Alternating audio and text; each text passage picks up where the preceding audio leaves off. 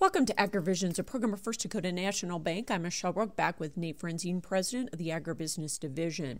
Nate, you're taking applicants for your Emerging Farmer and Rancher program. So give us a little overview of the program this morning. We've had 6 classes now through the program. We're accepting applications for the class 7 of our program. We offer it every other year.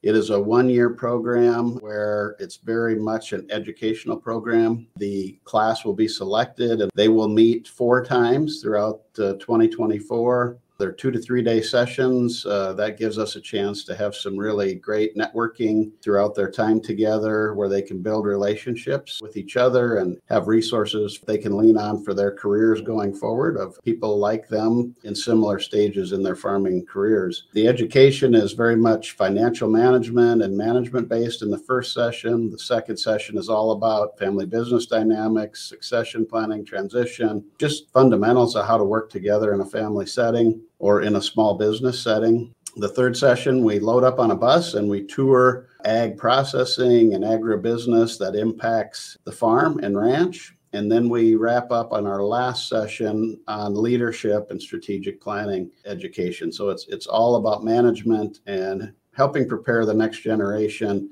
to be as ready as possible when they get their opportunity to take over and run their own operations. And how do folks get more information or apply?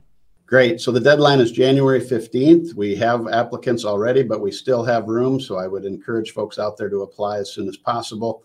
Go to firstdakota.com, click on the ag link, and scroll down and you'll find the AgriVisions Emerging Farmer and Rancher program. And lots of information about the program, and the application, of course, is out there as well. Download the application, fill it out, and get it to us as soon as possible.